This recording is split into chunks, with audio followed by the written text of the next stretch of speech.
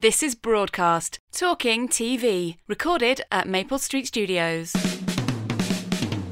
Hello and a warm welcome to the show. I'm Jake Kenter. On the programme this week, we chew over the fortnight's big headlines, including ITV roughing up the BBC. We also have an interview with top telly duo Kirsty Allsopp and Phil Spencer.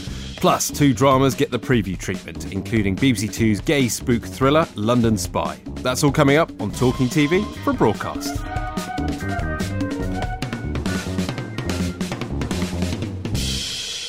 At Maple Street Studios this week, Lemonade Money director Faraz Osman and Robin Parker, broadcast features editor. Faraz, been a while?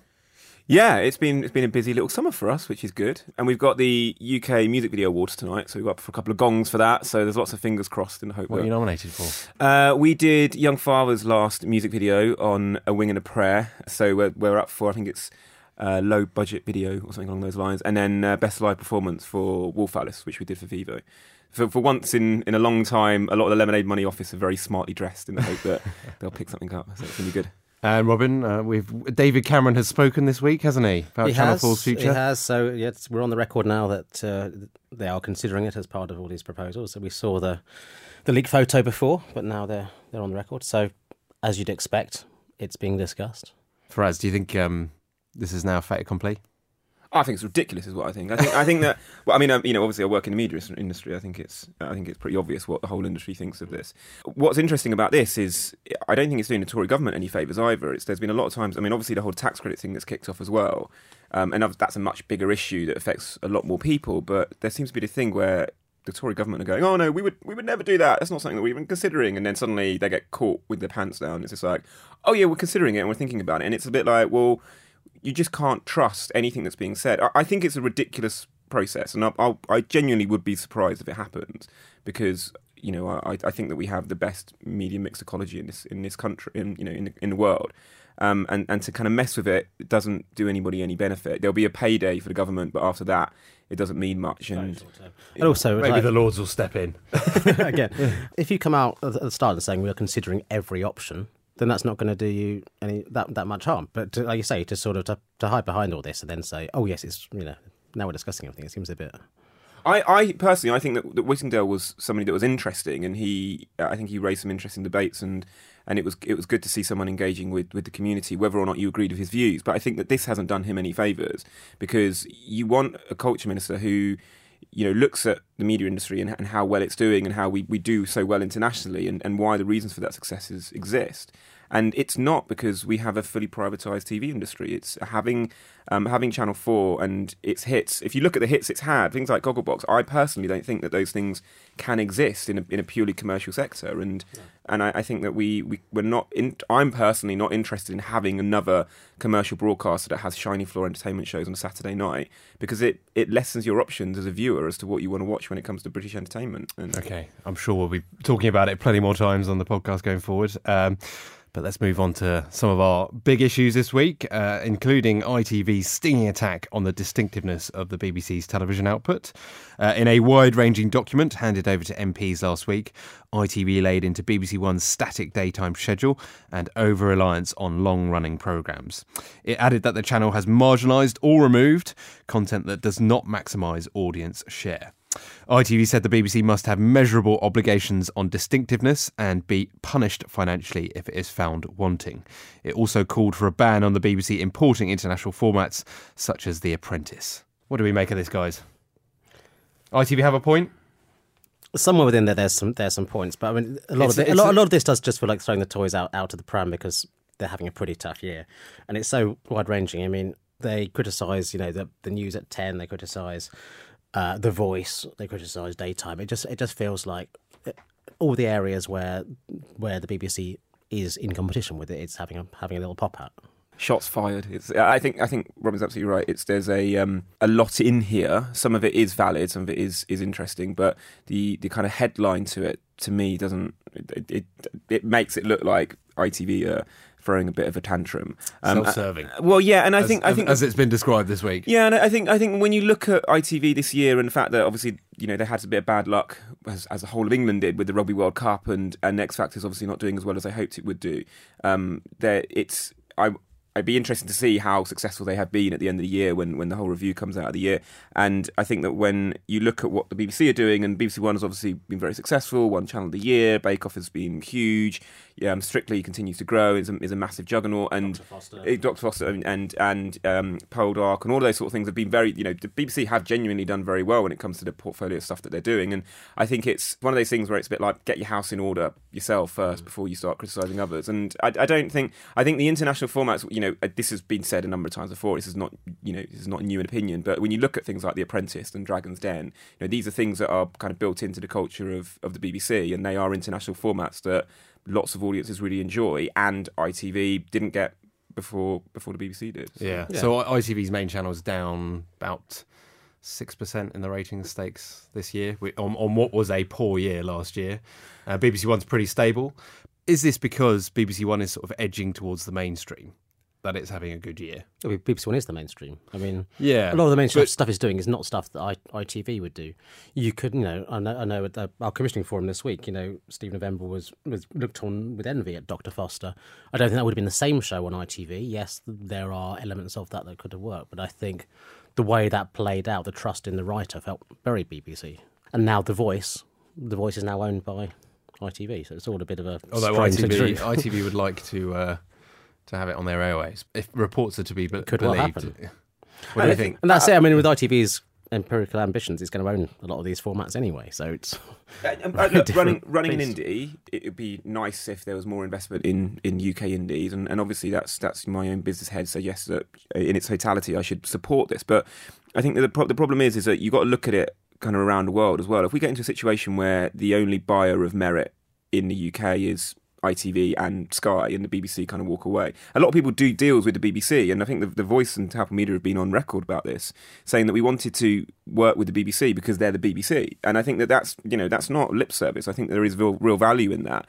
Having the BBC move away from the international market means that we'll get less as a result of that. And I would say as well that the BBC moving away from international dramas, I genuinely think that Sky have been helped in their early days of things like Sky One and Sky Atlantic, because the BBC built the audiences with things like Mad Men and 24 and all of those shows that then got taken by Sky and helped them build their subscriber base. This isn't just a kind of case of the BBC takes everything and then ruins everything else otherwise. I think that Sky have been very successful in making smart acquisitions when the BBC have built audiences, and the same thing has happened with things like The Killing. It's the BBC are the ones that made Scandi dramas the big thing that they are in the UK. And yes, and Sky wouldn't have may well not have done Fortitude if it hadn't been. And Channel 4 wouldn't have done The Returned. Exactly. Or The Bridge. Or The Tunnel. The Tunnel, yeah. No, all of them. Sky called it. Just final word on this, Faraz. Can you measure distinctiveness? No, of course not. And I think that this goes back to, the earlier story that we're talking about with the government trying to, do commissioning by tick boxing. We all get frustrated with commissioners. We all kind of sometimes raise our eyebrows about certain commissions that have been made. This is creativity. To go as far as I think it should do. This is art, and simply kind of trying to judge it on its face value is never going to work. And to be honest, ITV should know that as well. And they probably do. But I think that it's nice to have a little bit of a dust up, and it's good that they're keeping the debate alive. But I think the reality of this is, I don't think many people are convinced by it. If it's one thing TV love, it's a good old row. Well, I think one aspect, there's probably some further discussion to have is ITV's concern with the BBC investing more in drama. And again, going back to our commissioning forum, I don't think ITV is pitched enough that's beyond crime, which is their heartland. The contemporary dramas. I guess for a lot of producers, the first port of call is the BBC, and if they're investing more money in that, then from ITV's point of view, they're maybe not getting the same bites of the cherry as they could do otherwise. I can see some argument in that. Okay. Up next this week is the launch of BBC Store, the corporation's long-awaited download-to-own service. It has gone live with more than 7,000 hours of content, which can be accessed for up to $1.89 an episode. Or $9.99 for a series. Marcus Arthur, the BBC Worldwide boss in charge of BBC Store, emphasised how the corporation will curate content on the service, organising shows including Luther and the League of Gentlemen into collections.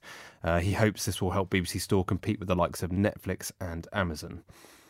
Do we think the BBC's a little behind the curve with this, given that Netflix and Amazon are so established in people's minds now? Is it launching on WAP on mobile as well? And look, genuinely, it'll be interesting to see if you guys can demystify this for me, because I don't think I completely understand it. So my first question is, Is this through the iPlayer? So is this like... You can access it through the iPlayer or through its own site. There's a standalone website called BBC Right. Store where you go to, but once you've paid for your content and you start watching it, you can watch it via iPlayer. And also on iPlayer, I understand you'll be prompted to say, if you want to buy this, here's the place to go. So that's what I'm curious about, because if that is something that I think the ITV should be raising. There's something very odd there where the BBC are using their huge iPlayer platform that has millions of audiences and selling additional products for BBC Worldwide off the back of it. I think that raises some particular kind of advertising and trust questions that might need to be investigated. It's a slightly mixed model, because I think the basics is DVDs and Blu-rays are a dead market. So here's another way to buy your downloads. But alongside that, you can click on a show that's currently on air, like The Hunt, and say you get a series pass for this. The day after it's on TV, you can buy it. You don't just get to a 30-day window on iPlayer, but you can also buy it straight away, which I think is... this is the thing. I think it's going to. I'd like to think that I understand this stuff, and I'm left scratching my head slightly about this. And I think that the logic behind it makes complete sense. We're on the run up to Christmas. We are the generation where we have bought DVDs and box sets, and as part of Christmas presents for years and years and years. And if somebody gave me a box set this year, I don't even know if I've got a DVD player to play it in anymore. So I think that the BBC Worldwide have obviously been hit hard on that, because things like Doctor Who are huge sellers. Top Gear is a huge seller when it comes to Christmas, and it's not the case here. Again, as running an indie, I should welcome this, because it's another revenue stream for secondary rights. It's full of indie content. Yeah, and that's a great thing, but it's full of indie content, except all of the natural history stuff and Top Gear and Doctor Who, which are going to be the bigger sellers on it. But I think that there's an interesting thing about what's going on with the license fee and the debate that's happening around there, and should we be moving to subscription? I think once you start confusing consumers with, you have to pay a little bit of this, but this bit's free, but this bit's licensed, and it's just going to confuse consumers a little bit more. And on top of that, I think it's not really. I mean, we kind of made a flippant joke about it early on, but the reality is that when it comes to innovation, I think that this is a backward step. What I'd like to see is a way for the BBC to innovate in what in physical media, or if somebody sent me an email saying Merry Christmas, I bought you the box set of Doctor Who, that doesn't feel like a gift to me. We need to figure out a way that we can somehow make that content tangible, so you can gift it, and that then does have a fixed price to it. Or if not, are we moving towards BBC Plus, where you have your license fee, you go in via the iPlayer, and then you pay an extra, 20 quid a month or whatever it might be to top up? They won't want to do that. Well, absolutely no way would they want to. I mean, that's why it's launched as a pay-per-click, effectively. If you're a Doctor Who fan, for instance, once you start introducing subscription model to the BBC, then I think you're on a slippery slope. I absolutely agree, and I think, but this is the issue for me. The issue is that if you're saying that Doctor Who has to be paid for by BBC Store, and you pay what is it, £9.99 for the whole series.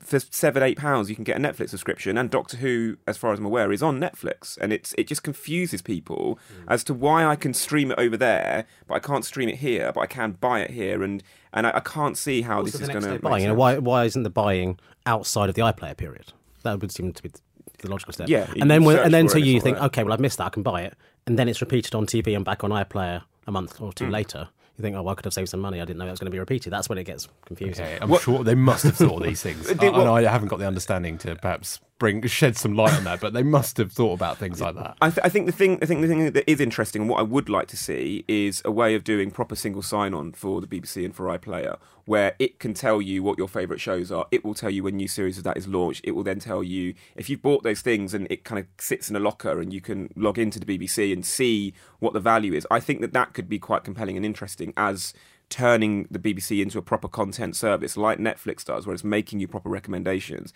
That could be quite interesting, and I think that's where they should start.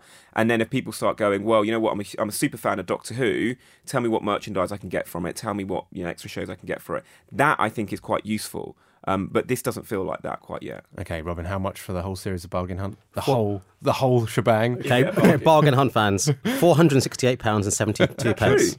Yes, for the one you love this Christmas. But think of the money that it saved you by what you can find in your attic. Wow, that's very good. Yeah, the queue is already mounting outside the door. Last but not least, our commission of the fortnight, which goes to BBC One this week. The channel has commissioned a Saturday tea time adaptation of Philip Pullman's epic His Dark Materials trilogy. Drama boss Polly Hill announced the project, which is without a writer, at the Broadcast Commissioning Forum this week. It will be produced by Jane Tranter and Julie Gardner's indie Bad Wolf in Wales. Robin, are you a fan of these books? I've only actually read one of them, but they're obviously modern. Stick with it. They're brilliant. I know. They are modern classics, and unfortunately for fans, there was a movie made, and then there was some. It was a proper stinker. There was a bit of cold feet within Hollywood circles, I think, about some of the approaches to religion in the book. So I think with this pair who brought Doctor Who back, at the helm, hopefully that's a good pedigree to sort of do them justice. It's very early days. They're not going to be on telly until at least 2018. I'm sure there'll be some big special effects extravaganzas. Who knows what format they'll take, whether they'll do, one per year over multiple episodes or try and do them all as one big series. And who knows who'll write them? I'm sure there's a big inbox. Jane Tranter's inbox is probably bulging as they're we trying speak. to flush out a big writer maybe, or someone who they feel might be. But I think, capable of adapting them. There's a built-in audience. Saturday tea time, you can totally see it happening. And I think it's quite an exciting series for BBC. Do you think the BBC might be at risk of upsetting some people who are religious and upsetting that apple cart? You can never please anyone, but these books have stood the test of time already, haven't they? So I think they're more risk of upsetting ITV's ambitions to do stuff at tea time that might appeal to a slightly older child audience, mentioning their names. Fraz, you read these? I haven't read these, embarrassingly, and I have heard they're amazing. And I think as we get towards question marks around what's happening with Sherlock and how long is that going to continue for, it's great to see that the BBC have already kind of gone, well, we've already got our future here with drama. This is going to be a cult classic, and I think that there's going to be a lot spoken about it. You can see the internet already exploding with anticipation / trepidation, and I think it's going to be I think people are excited about it. It is the same sort of audience as Doctor Who and Sherlock, and I think that there'll be I think that there'll be lots of people really excited to see what this happens, and I think people were genuinely upset with the adaptation with the Golden Compass and seeing this kind of be revived, because people love these books and they're nuts for them and they want to see them brought to life. And I think the BBC is probably the right people to do it. And it feels like this announcement is, let's get that out there early. We've got the rights, hands off Netflix or whoever else. And Dr. Foster returning quickly? The biggest new drama in years for the BBC. You can see why they'll be tempted to go straight for it. And the writer claims to have new ideas, and she's a great character. So in many ways, it felt a bit closed as one series. You could see, okay, that stood alone. But if they've got good ideas, bring them on. Did you watch it for us? I didn't know. And I'm being exposed for didn't read any books, didn't watch any telly. No, I haven't. But again, it's good to see that it's always good when dramas get recommissioned because they're expensive things to do, and when they're a hit, it benefits everybody. And again, more of the same, please. That was a series where you generally didn't know which way it was going to go. Initially, you felt, how will this story sustain 5 episodes? And then it twists and turns all sorts of different ways. So the good thing is you don't know which way Series 2 is likely to go. So I think that's quite exciting. Those are your headlines for this week. Thanks to Robin and Faraz.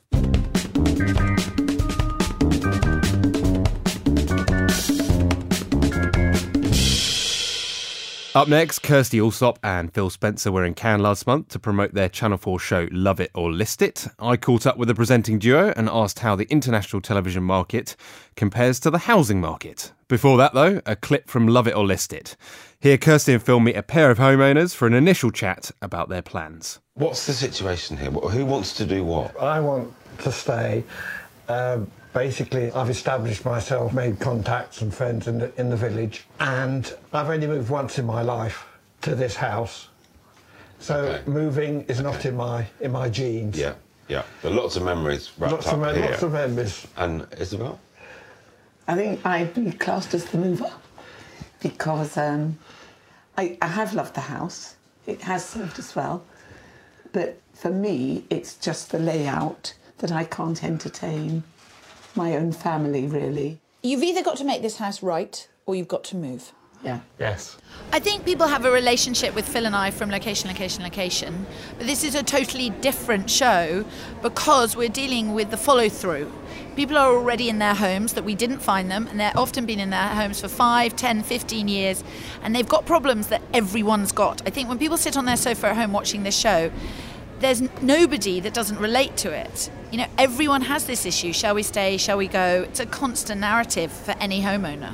How rewarding has it been to do something in the property space that wasn't location, even though that remains very strong, of course? Very rewarding, and new projects are always exciting. To do something that is so relevant and topical, and as Kirsty says, it is a conversation that all homeowners have, whether to stay or whether to go or whether to renovate. It's a very topical scenario. Having spent so many years helping them find their homes to start with, actually now it's a kind of natural progression for us. I mean, obviously you guys co-own Raise the Roof. Yeah. How do you strike that balance? Because this is an international format, isn't it? Yeah. How do you strike that balance between developing your own stuff and looking at what else is around? To be absolutely truthful, we don't do that much of other stuff. But Love It or List It is too good to turn down.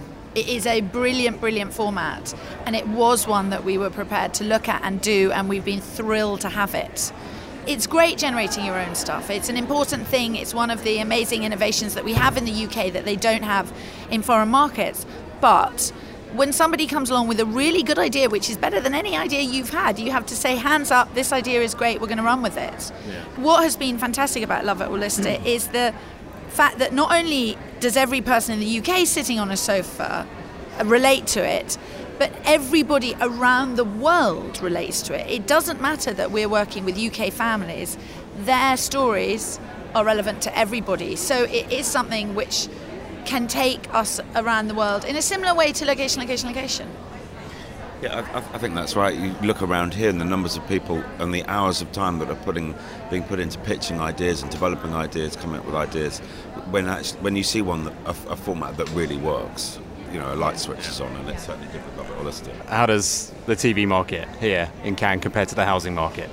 To be honest, I'm at the moment putting a deal together in East London, which has nearly twice fallen down. And I have to say, I think that people in the housing market are slightly quicker to make decisions than in the TV market. If you had this much chat and this much booze in the housing market, we would just never get anywhere. It's an interesting simile. The housing market's driven by supply and demand, and when there's not much supply and lots of demand, up prices go. Here we've got not that many broadcasters and not that many commissioners, but an awful lot of production companies coming up with ideas. It is about supply and demand. You've got to come up with something that's popular and in demand in order to make your money. Obviously you run Nations and Regions, Indy. What's that like? What challenges does that present? We don't know that television can be made outside Glasgow. We have literally no experience of that. Location was always a Glasgow-based production. So when we decided to set up our own indie, there was never any hesitation about being in Glasgow. I'm not the finance person. We have an amazing person, Jane Muirhead, who is our finance person. I set up the company in Glasgow because I wanted to continue working with Glasgow-based people. There's a lot of really talented people in that city, and it's a great place to work. And when someone said, oh, you get all sorts of benefits from being in Glasgow, I was like, oh, that's an added bonus. But I genuinely didn't know a thing about it when I said, come and work with me, you can set up an office in Glasgow. Yeah, I think Glasgow's had a really exciting the last 5 years. Creatively, there's a lot of business done up there. There are the benefits to being in Nations and Regions, but we're getting some great people, and they'll stay with us. Has things changed since the referendum? It was a bit tense there. I personally am very pleased that Scotland voted to remain part of the UK. That's a personal thing, but I think has it changed? No, I think the TV industry in Glasgow is strong. Whatever happens, it will sail through whatever the political future holds. Just a word on location. I mean, why do you think it's so enduring? And are you planning to do more? I'll tell you a funny story. I did one of Alan Carr's show, Chatty Man. Phil and I did it together. And the next day I said to a friend of mine, God, do you know what? Rita Ora knew who I was. And my friend said, oh, Kirsty, that's like you knowing the cast of Rainbow. You're just wallpaper in her life. location, for a lot of people, location has always been there. It's something that they watch with their mum and dad on the sofa. It's something they watch now in their first home. They've been informed by it. They've been amused by it. They've been horrified by the prices in different parts of the country. They've felt that their house is better, worse, nicer, lighter. People have an ongoing relationship with the show. And as long as they continue to be fond of the show, we will continue making it. So that's you're planning more series, clearly. I mean, listen, don't ever count any chickens before they're hatched. Yeah. Never assume what Jay Hunt wants to do tomorrow, never mind next week. But we are very committed to the show, and I think Channel 4 are also very committed to the show. Yeah. I would say if people keep watching it, we'll keep making it. We're just finishing a run of 10, I think that's series 18. Is it? I thought it was like series 27 or something. While filming it week in, week out, some people say, oh, don't you get bored of it? But actually, we're in a different place with a different couple with different issues. It is house hunting, and lots of the conversations and issues are similar. But there's always intricacies and kind of people have individual situations. So helping them through that is something that we both take a lot of satisfaction and fulfillment from. It's fun. But I think on a personal level, television is an industry that can move very slowly and very fast at the same time. And you should never, ever assume that you're going to be on the screens forever.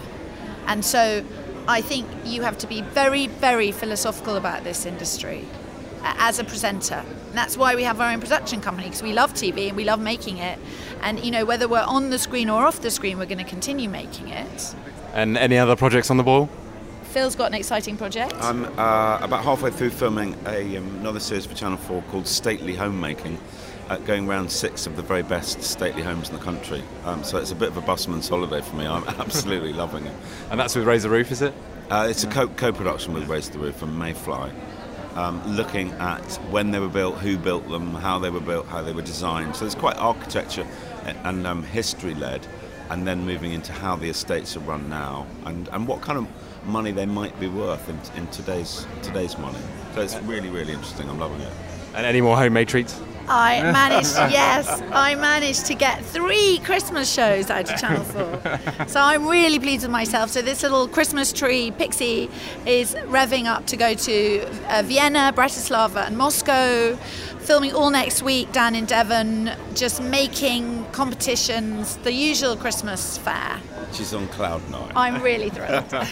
Kirsty and Phil there. Love It or List It returns next year on Channel 4. It is made by Raise the Roof and is based on a Canadian format sold by Beyond Distribution. Faraz Osman and Robin Parker are back with me, and it's time to hit the previews trail. Our first stop this episode is at BBC Two, which is gearing up to air London Spy. Created by author Tom Rob Smith, the drama stars Ben Whishaw as Danny, a hedonistic romantic who falls for an enigmatic spy. The 5-part series is made by Working Title, and in this clip, Danny tells a pal about his mysterious boyfriend. So we're on the doorstep, saying goodbye. And I'm trying to give him Pavel's number because I don't have a phone. Except he doesn't write it down, and I'm like, you don't want to see me again. And then he says, numbers, Danny, I have no problem with. Like he could remember every phone number in the world. And then we shook hands. If you'd have told me a week ago I'd be this happy with a handshake at the end of a date.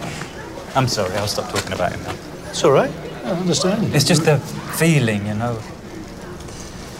Not being able to think about anyone else. Yeah, I know the feeling.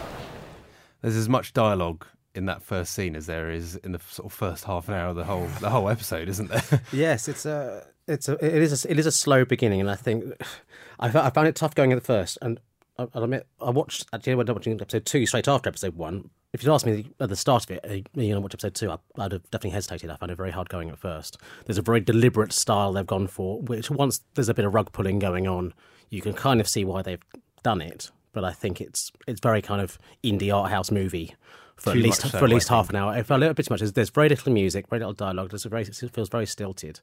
I think they could have got to the meat a bit quicker. And when they do get to the meat, it's interesting stuff. And episode 2 goes into completely different directions again. So, and Ben Whishaw is fantastic, and Jim Broadbent, I think, is always marvellous.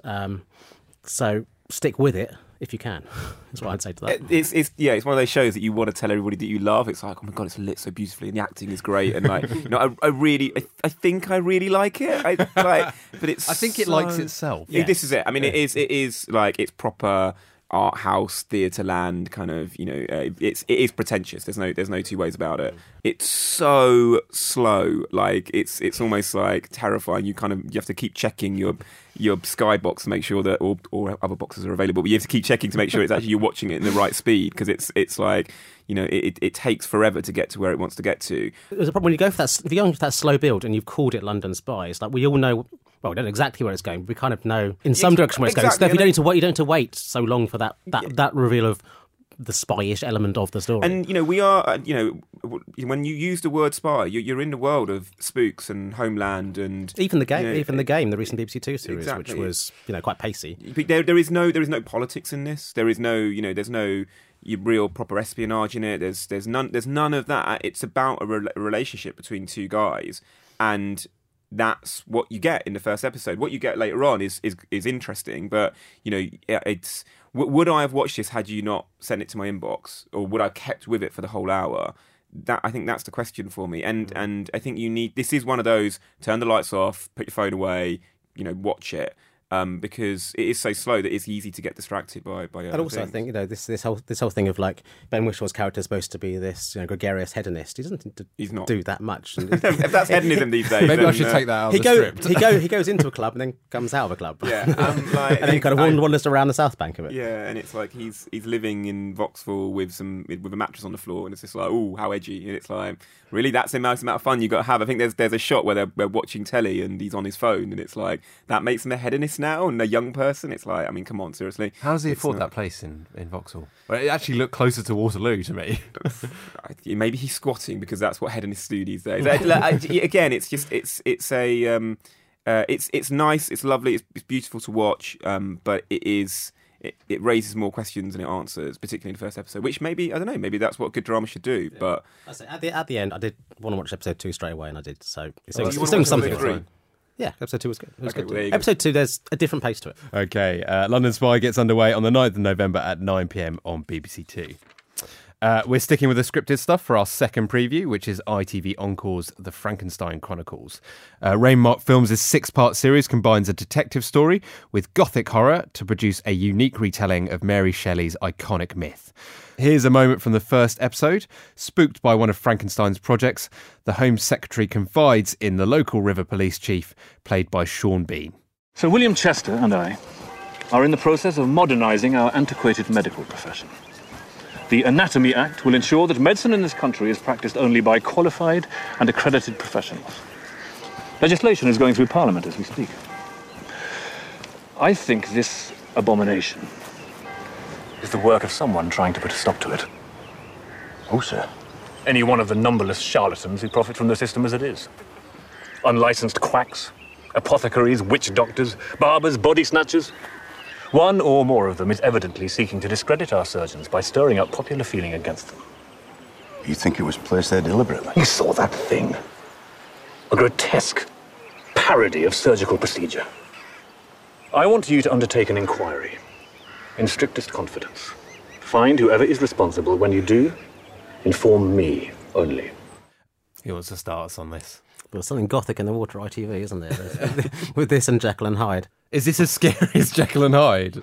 There's a couple of jump moments. You know what it reminded me of is like modern video games and their cut sequences. There's so much hand holding in this that it's a bit like, I'm going to take you down this road and you need to like concentrate on this bit. And you kind of watch it, but it feels like there's for me it lacks. Maybe because it's Frankenstein, but it feels like it lacks a little bit of a soul and a bit of heart. And there's, Sean is always amazing at what he does, but there's just something not, for me, it just didn't quite connect. And I feel like it's a precursor. Doesn't hang together, to is something that what you're saying? But yeah, it's simple is I think the easiest way I can say, and you know, it doesn't quite look as good as it could look. The script isn't quite good as it could be. The acting isn't quite as good as it would be. And I think that there's a lot of these things at the moment with things like Penny Dreadful and Jekyll and Hyde, and you know, you can get your fix of this sort of world in a lot of different places. And I can't see this one rising to the top, unfortunately. Yeah, let's go back to sort of the slightly fused commissioning strategy. I mean, if you've got, you know, the Frankenstein story and you've got Sean Bean, why aren't you making an ITV1 drama rather than an ITV Encore, which is presumably a bit of a low budget? Now, I know ITV want to bring people to that channel, and clearly he stars in lots of shows from the past, like Sharp, that they will show there. But it feels a bit underpowered. For listeners that don't know, ITV Encore is a pay TV channel, only available on Sky, and this will be their first original show. It's hardly sophisticated. It's not sophisticated. No, when you compare it, like you say, to the kind of things that Sky Atlantic are doing, it feels like it, you know, could have been on ITV any time in the last 15 years. 20 years, and it's not enough blood and guts. No, and gore it's a little bit nastiness. It's a little bit clinical. Yeah, and it's Sean Bean doing what he does. Very good. Yeah, he's always watchable, and he survives the end of the first episode. Spoilers. when did he get killed off? Yeah, and I think that there's a, you know, particularly it being Frankenstein, there's a lore about Frankenstein as, you know, and the zombie character, and you don't really get any of that. Do you even meet Dr. Frankenstein? I don't think you meet Dr. Frankenstein in the first episode. I don't know if he's going to even be in it. Maybe there's a suggestion right at the very end, isn't there? Right. Yeah, it's a riffing on the story, trying to do something a little bit different, and the police procedural element is sort of being added to it. So it's an interesting hybrid in that sense. But I don't think it doesn't feel like, in an age when you've got your sport for choice for big, often bloody period dramas, some which star Sean Bean or have starred Sean Bean, it doesn't feel like it's going to sort of stand out that much. However, you know, saying that if it is for a pay TV channel, having Sean Bean and the word Frankenstein on a big poster, you know, is not a bad thing, and I can see it being successful from a marketing point of view. And I think that, you know, it's a shame if it's been commissioned from that perspective. But again, I kind of think that there's a lack of soul in this, but it commercially it could be very successful. And I think that also because of the simplicity of it, it could do very well internationally as well. Yes. Which I think is another reason why it's been commissioned. And you know, that doesn't excite me when it comes to, you know, critiquing great television, but when it comes to the business of the whole thing, you can see a lot of logic that's been put into this. Is it less than the sum of its parts? I'll wait for that tumbleweed to power. That's the second gag. Yeah, it's good. The Frankenstein Chronicles launches on the 11th of November at 10 p.m. on ITV Encore. And we're done for another episode of Talking TV. Thanks to my guests Robin Parker, Faraz Osman, and of course Kirsty and Phil. We'll be back in a fortnight with more from the Broadcast Commissioning Forum. Until then, I've been Jake Cantor and the producer was Matt Hill. Goodbye for now. You've been listening to Broadcast, Talking TV, recorded at Maple Street Studios.